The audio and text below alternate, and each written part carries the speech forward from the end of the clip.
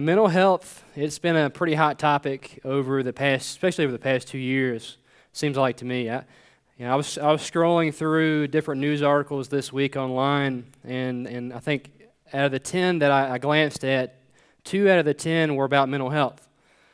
One highlighted how young adults in California are experiencing mental health challenges at an alarming rate. They polled 800 young adults between the ages of 18 to 24, and 3/4 of them reported struggling with anxiety this last year.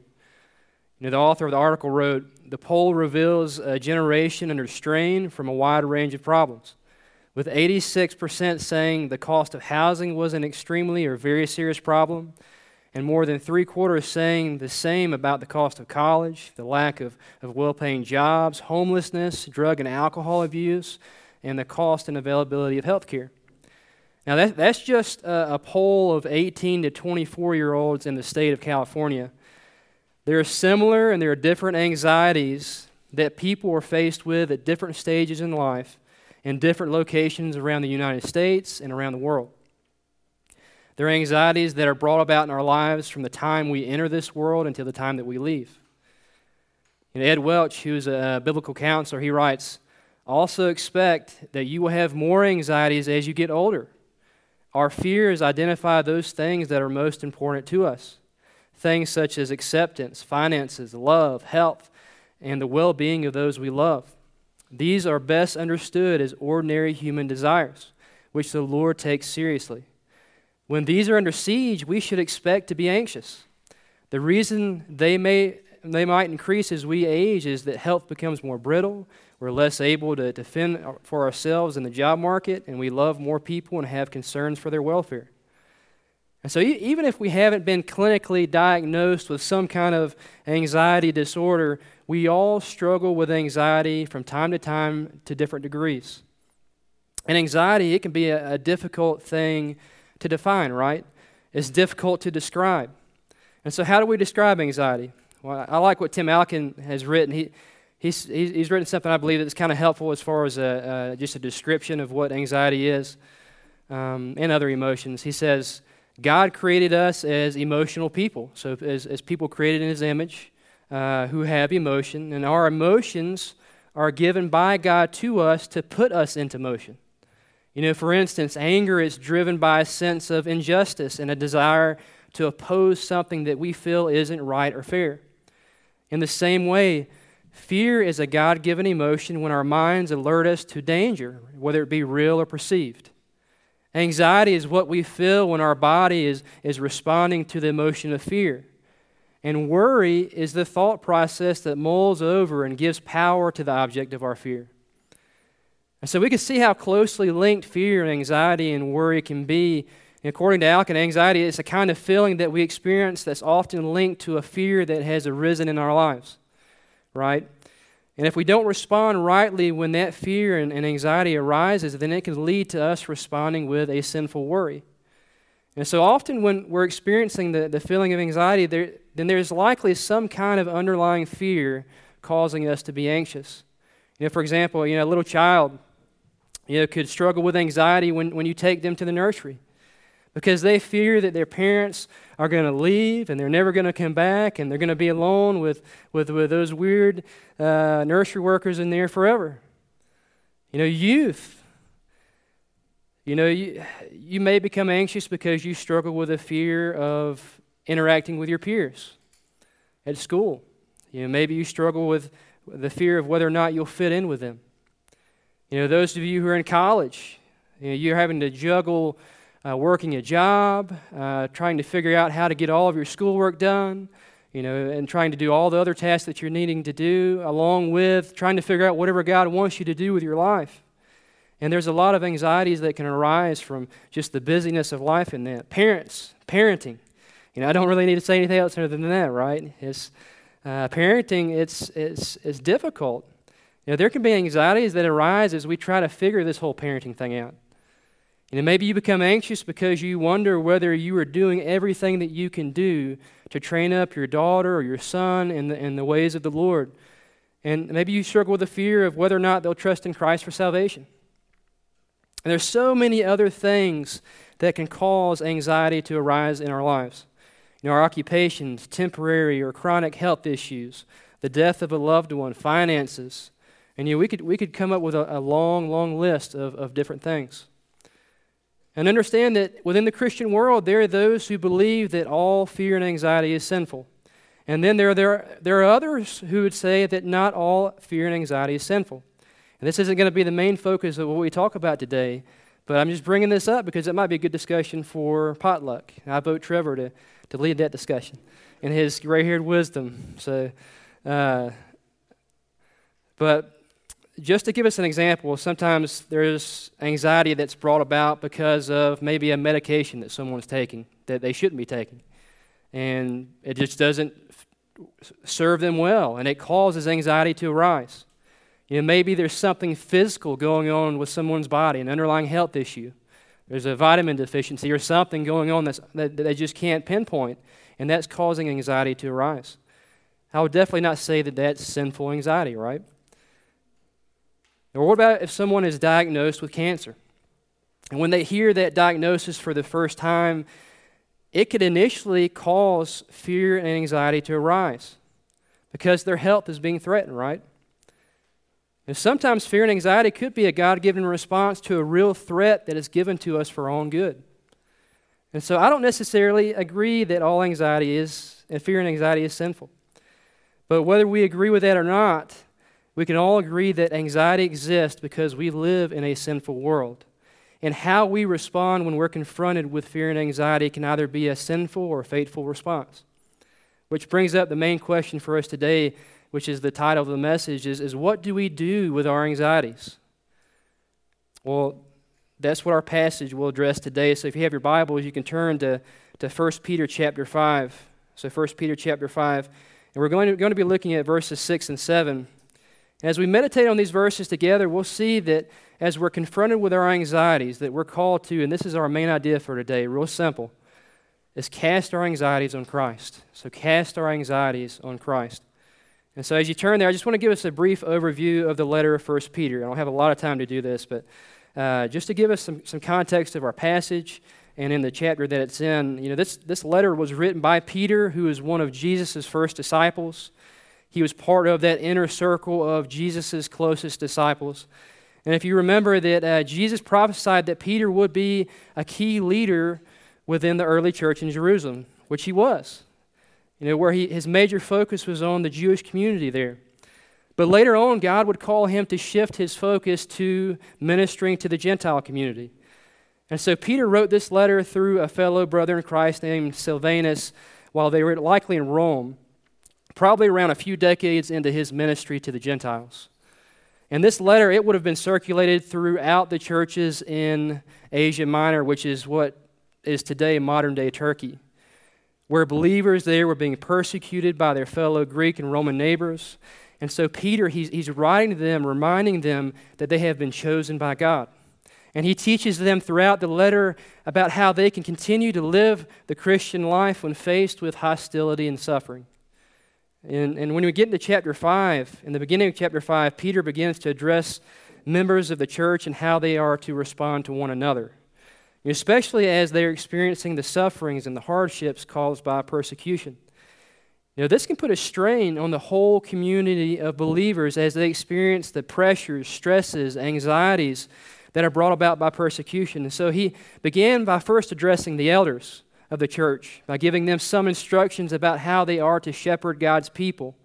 And he reminds them of the sufferings of Jesus and the glory that is to follow.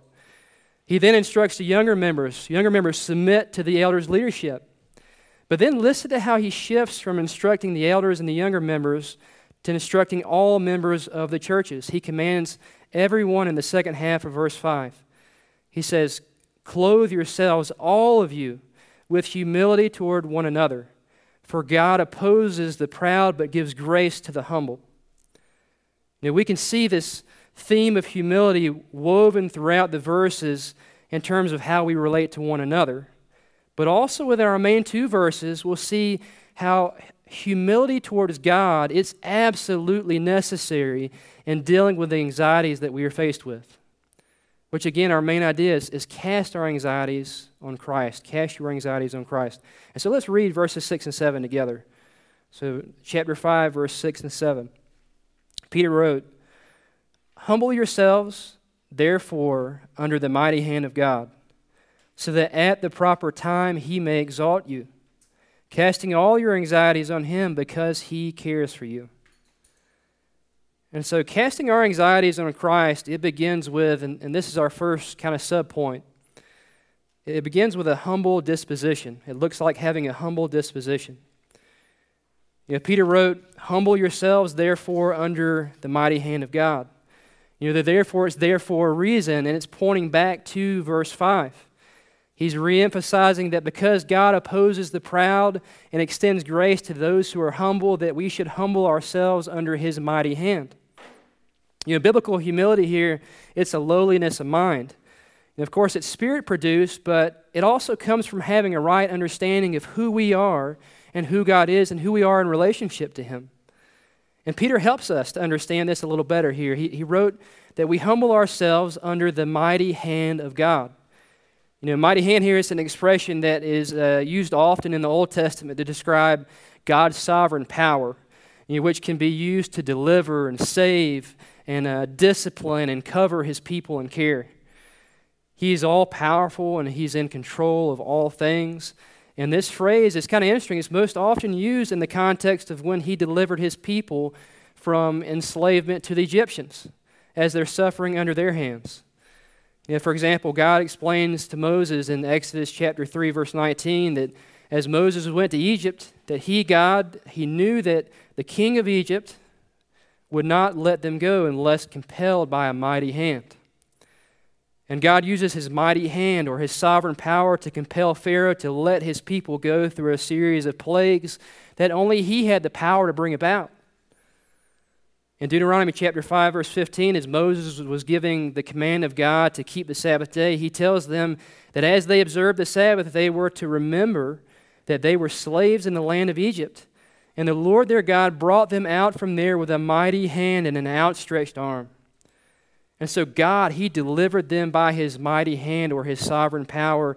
And Peter commands them and us to humble ourselves under this mighty hand of God, to submit to the power and authority of God who rules over our lives, to have a humble disposition towards God in which we understand that he is the only one who has the power and the authority to deliver us from or to help us endure the anxieties of this life. And so casting our cares on Christ, it looks like having a humble disposition. What would be the opposite of this? The opposite's to have a prideful disposition, right? This looks like trying to handle things with what we think is our own mighty hands, by our own power and strength. But if we try to handle the anxieties that arise within our lives apart from God, then this is pride. This is exact opposite of what God desires for us to do. This is in opposition to what he wants us to do. Peter actually wrote in verse 5, God opposes the proud but gives grace to the humble. God shows us favor, or he gives us grace if we humble ourselves before him. Whether our anxiety is a result of sin or not, if we try to handle things by our own power apart from the one who has all power and authority, then we're responding in a sinful way. And we have to think about this command within the context of what these church members were faced with, right? They were experiencing persecution. And we can easily overlook the enormous impact that this would have had on their lives. The stress, anxieties, worries that came along with being persecuted. Some of them were displaced. The relationships divided. There were probably financial problems. They were worried about their children and their family members' lives because they were being threatened. And if they attempted to handle all of these added anxieties and worries on their own, by their own power and strength, which is absolutely impossible, then it could lead to them trying to figure out solutions and make decisions with a prideful, self-centered motivation, which could then lead to division within the churches. And so to cast our anxieties on God, we must have a humble disposition towards God in which we understand that he is all-powerful and in control of all things. and that we are incapable of handling our anxieties on our own, which should drive us to the one who can. But as we're driven to Him, casting our anxieties on Christ looks like also, and this is our second point, trusting in His perfect timing. So trusting in His perfect timing. Peter wrote, continuing in verse 6, that we are to humble ourselves under His mighty hand so that at the proper time He may exalt you. You understand that Peter doesn't say that they will be delivered right away from the sufferings that they were experiencing. If Peter were to have done this, then he would be giving them a false hope, because this isn't how God works, right? God has a perfect timing for everything that He brings about within their lives and within our lives. And this includes the suffering that we experience, or even when He withholds something from us, which could include that good desire that we have, which God doesn't allow to come to fruition. God has a proper timing for everything. But specifically here, Peter he is likely focused on the sufferings that they are experiencing from persecution. And he's referring back to what Jesus taught in Matthew chapter 23, verse 12, where Jesus said, "Whoever exalts himself will be humbled, and whoever humbles himself will be exalted." These believers in Asia Minor who were experiencing all kind of anxieties that were brought about because of persecution, they were in need of God's mighty hand to deliver them from the suffering that they were experiencing. Similar to the way that the Israelites in the Old Testament needed deliverance from suffering that the Egyptians were causing them. And I'm sure that they asked questions like, well, God, when will you deliver us? Will you deliver us from these difficulties and these hardships and these sufferings? God, I'm fearful for my family members' lives. They're in danger. Will you protect them? Now, how much longer do we have to wait? Have you forgotten us?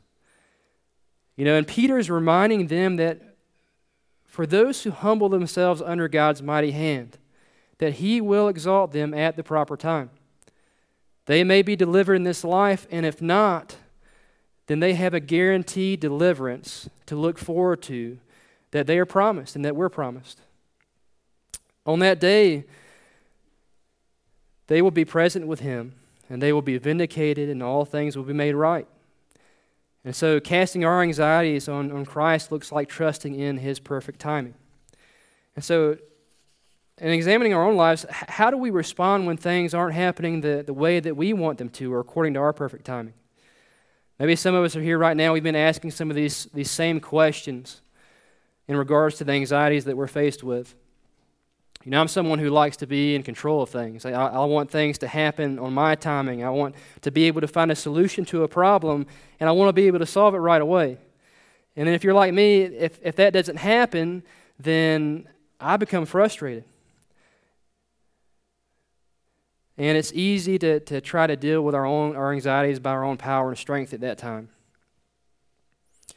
rather than waiting patiently for His deliverance and trusting in His perfect timing. And trusting, too, that He has our best good in mind. And as we do this, as we trust Him and come to Him with our anxieties, He uses this as a means to strengthen our trust and our faith in Him.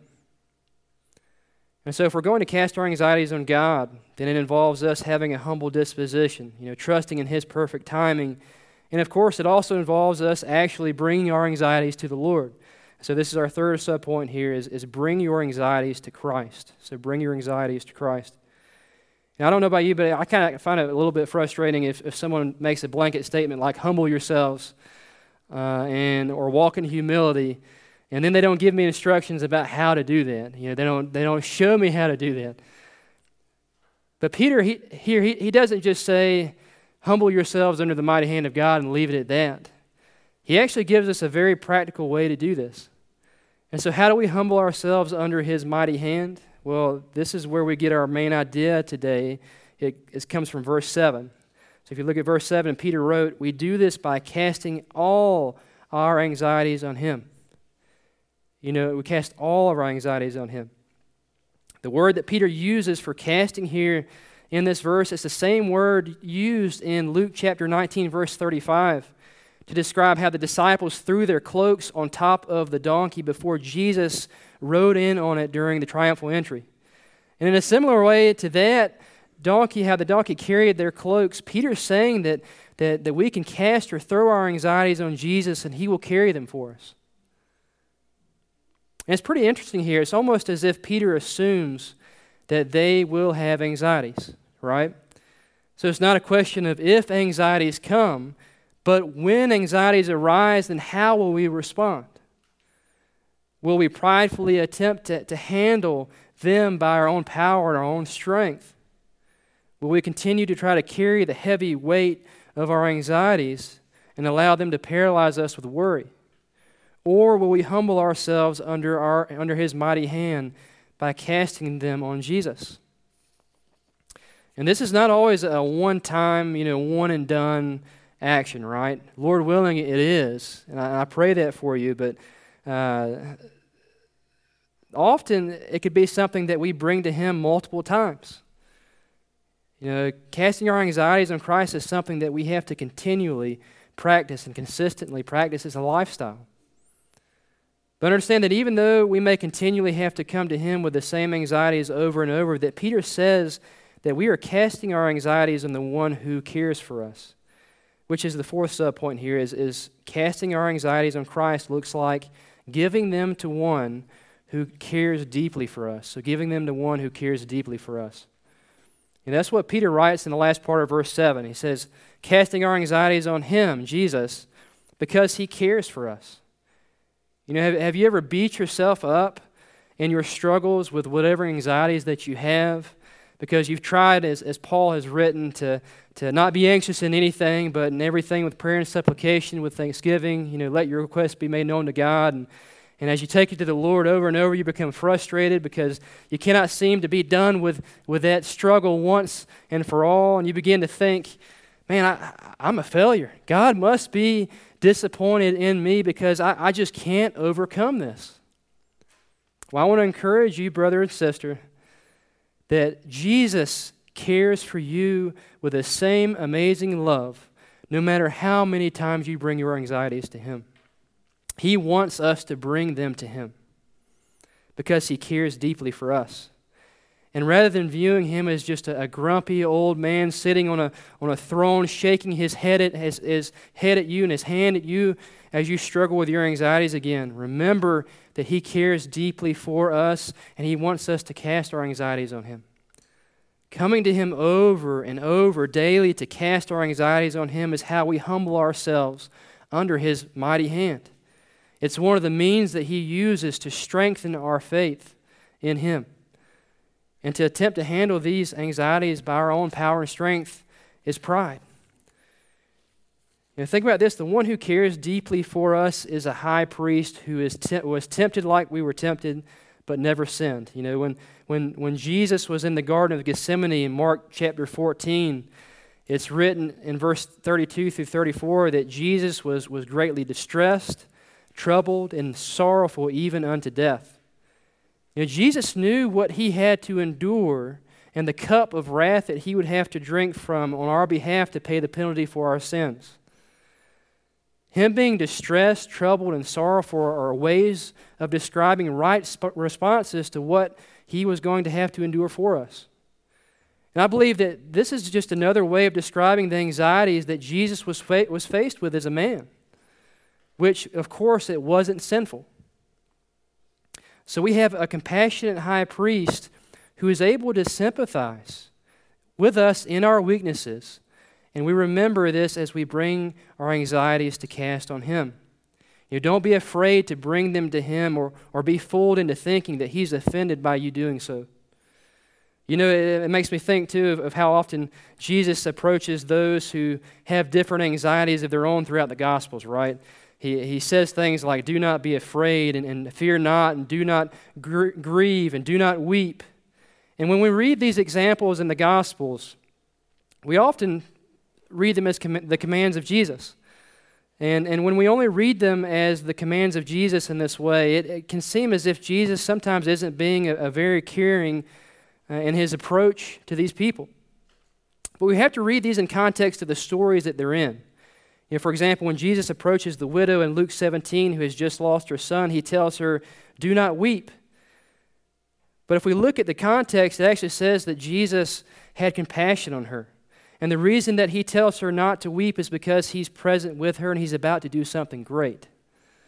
Ed Welch writes again, throughout his ministry, when Jesus said, "Don't be afraid," or "do not weep," it meant that something good was about to happen. He was going to help in a way that only he could. And Peter here, he's reminding us that we take our anxieties to the one that can help in a way that only he can, right? We take our anxieties to the one who can help in a way that only he can, to the one who has compassionate care for us and who deeply cares for us. And so now before we close, I just want to draw out a few more, just 3 more points of application that Peter hasn't already covered for us. This message is just pretty much one point, and the whole message is an application. It's casting our cares on Jesus. It's just a reminder that if you're struggling with anxieties, it's not an option to not go to Jesus with those anxieties. We've got to go to him. We've got to cast them on him. We've got to remember that. And that's just an encouragement today through this passage, is to remember, if you're struggling with anxiety, cast them on the one who cares deeply for you. But I just want to draw out 3 more points of application apart from what Peter's already covered. The first being, this is not exhaustive, right? As believers, this is a step that we must take when we're confronted with our anxieties. We should always respond by casting them on Jesus. However, I don't want to take away from the importance of medications, of doctors, of counselors who are needed, absolutely needed at different times.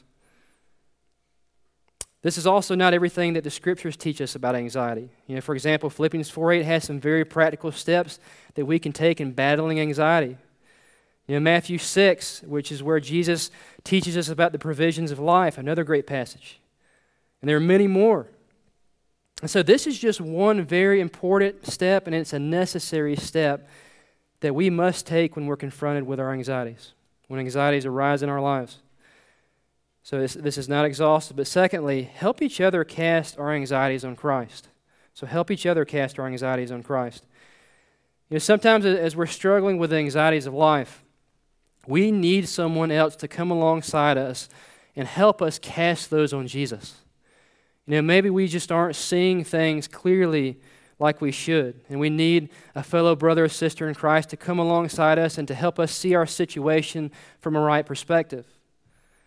We need to be reminded of God's sovereign power and our weakness and our inability to handle the situation ourselves, so that we can also be reminded to humble ourselves under God's mighty hand. And we need someone to remind us and to come alongside us and help us cast those anxieties on Jesus. Maybe that's through someone coming alongside us and praying with us and helping us do that. So I just want to encourage all of us here to be aware of those who may be struggling, and don't be afraid to ask someone how they are doing. If they seem like they're struggling, ask them. Maybe you could be that person that God desires to walk alongside the person who's struggling in their sufferings. If you're the person who's struggling, don't be afraid to ask someone else to walk alongside you in your suffering. Someone who can help you cast your anxieties on Jesus. And so help each other cast our anxieties on Christ. But lastly, have you humbled yourself before Christ for salvation? Maybe God's calling you to himself today. And if so, then I would encourage you by turning from your sin and receiving Jesus who saves. Salvation begins by initially humbling ourselves under his mighty hand for deliverance from his wrath to come, right? We all deserve his wrath because of sin.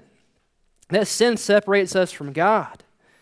But God, in displaying his great love and in dealing rightly with sin, he sent Jesus to provide a way that we could be saved, that we could be made right with him. And that's through Christ, his Son, who went to the cross and took on our sin, and he took on the wrath of God that we deserved to pay the penalty for it. And he simply calls us to turn from our sin and to receive Jesus who saves.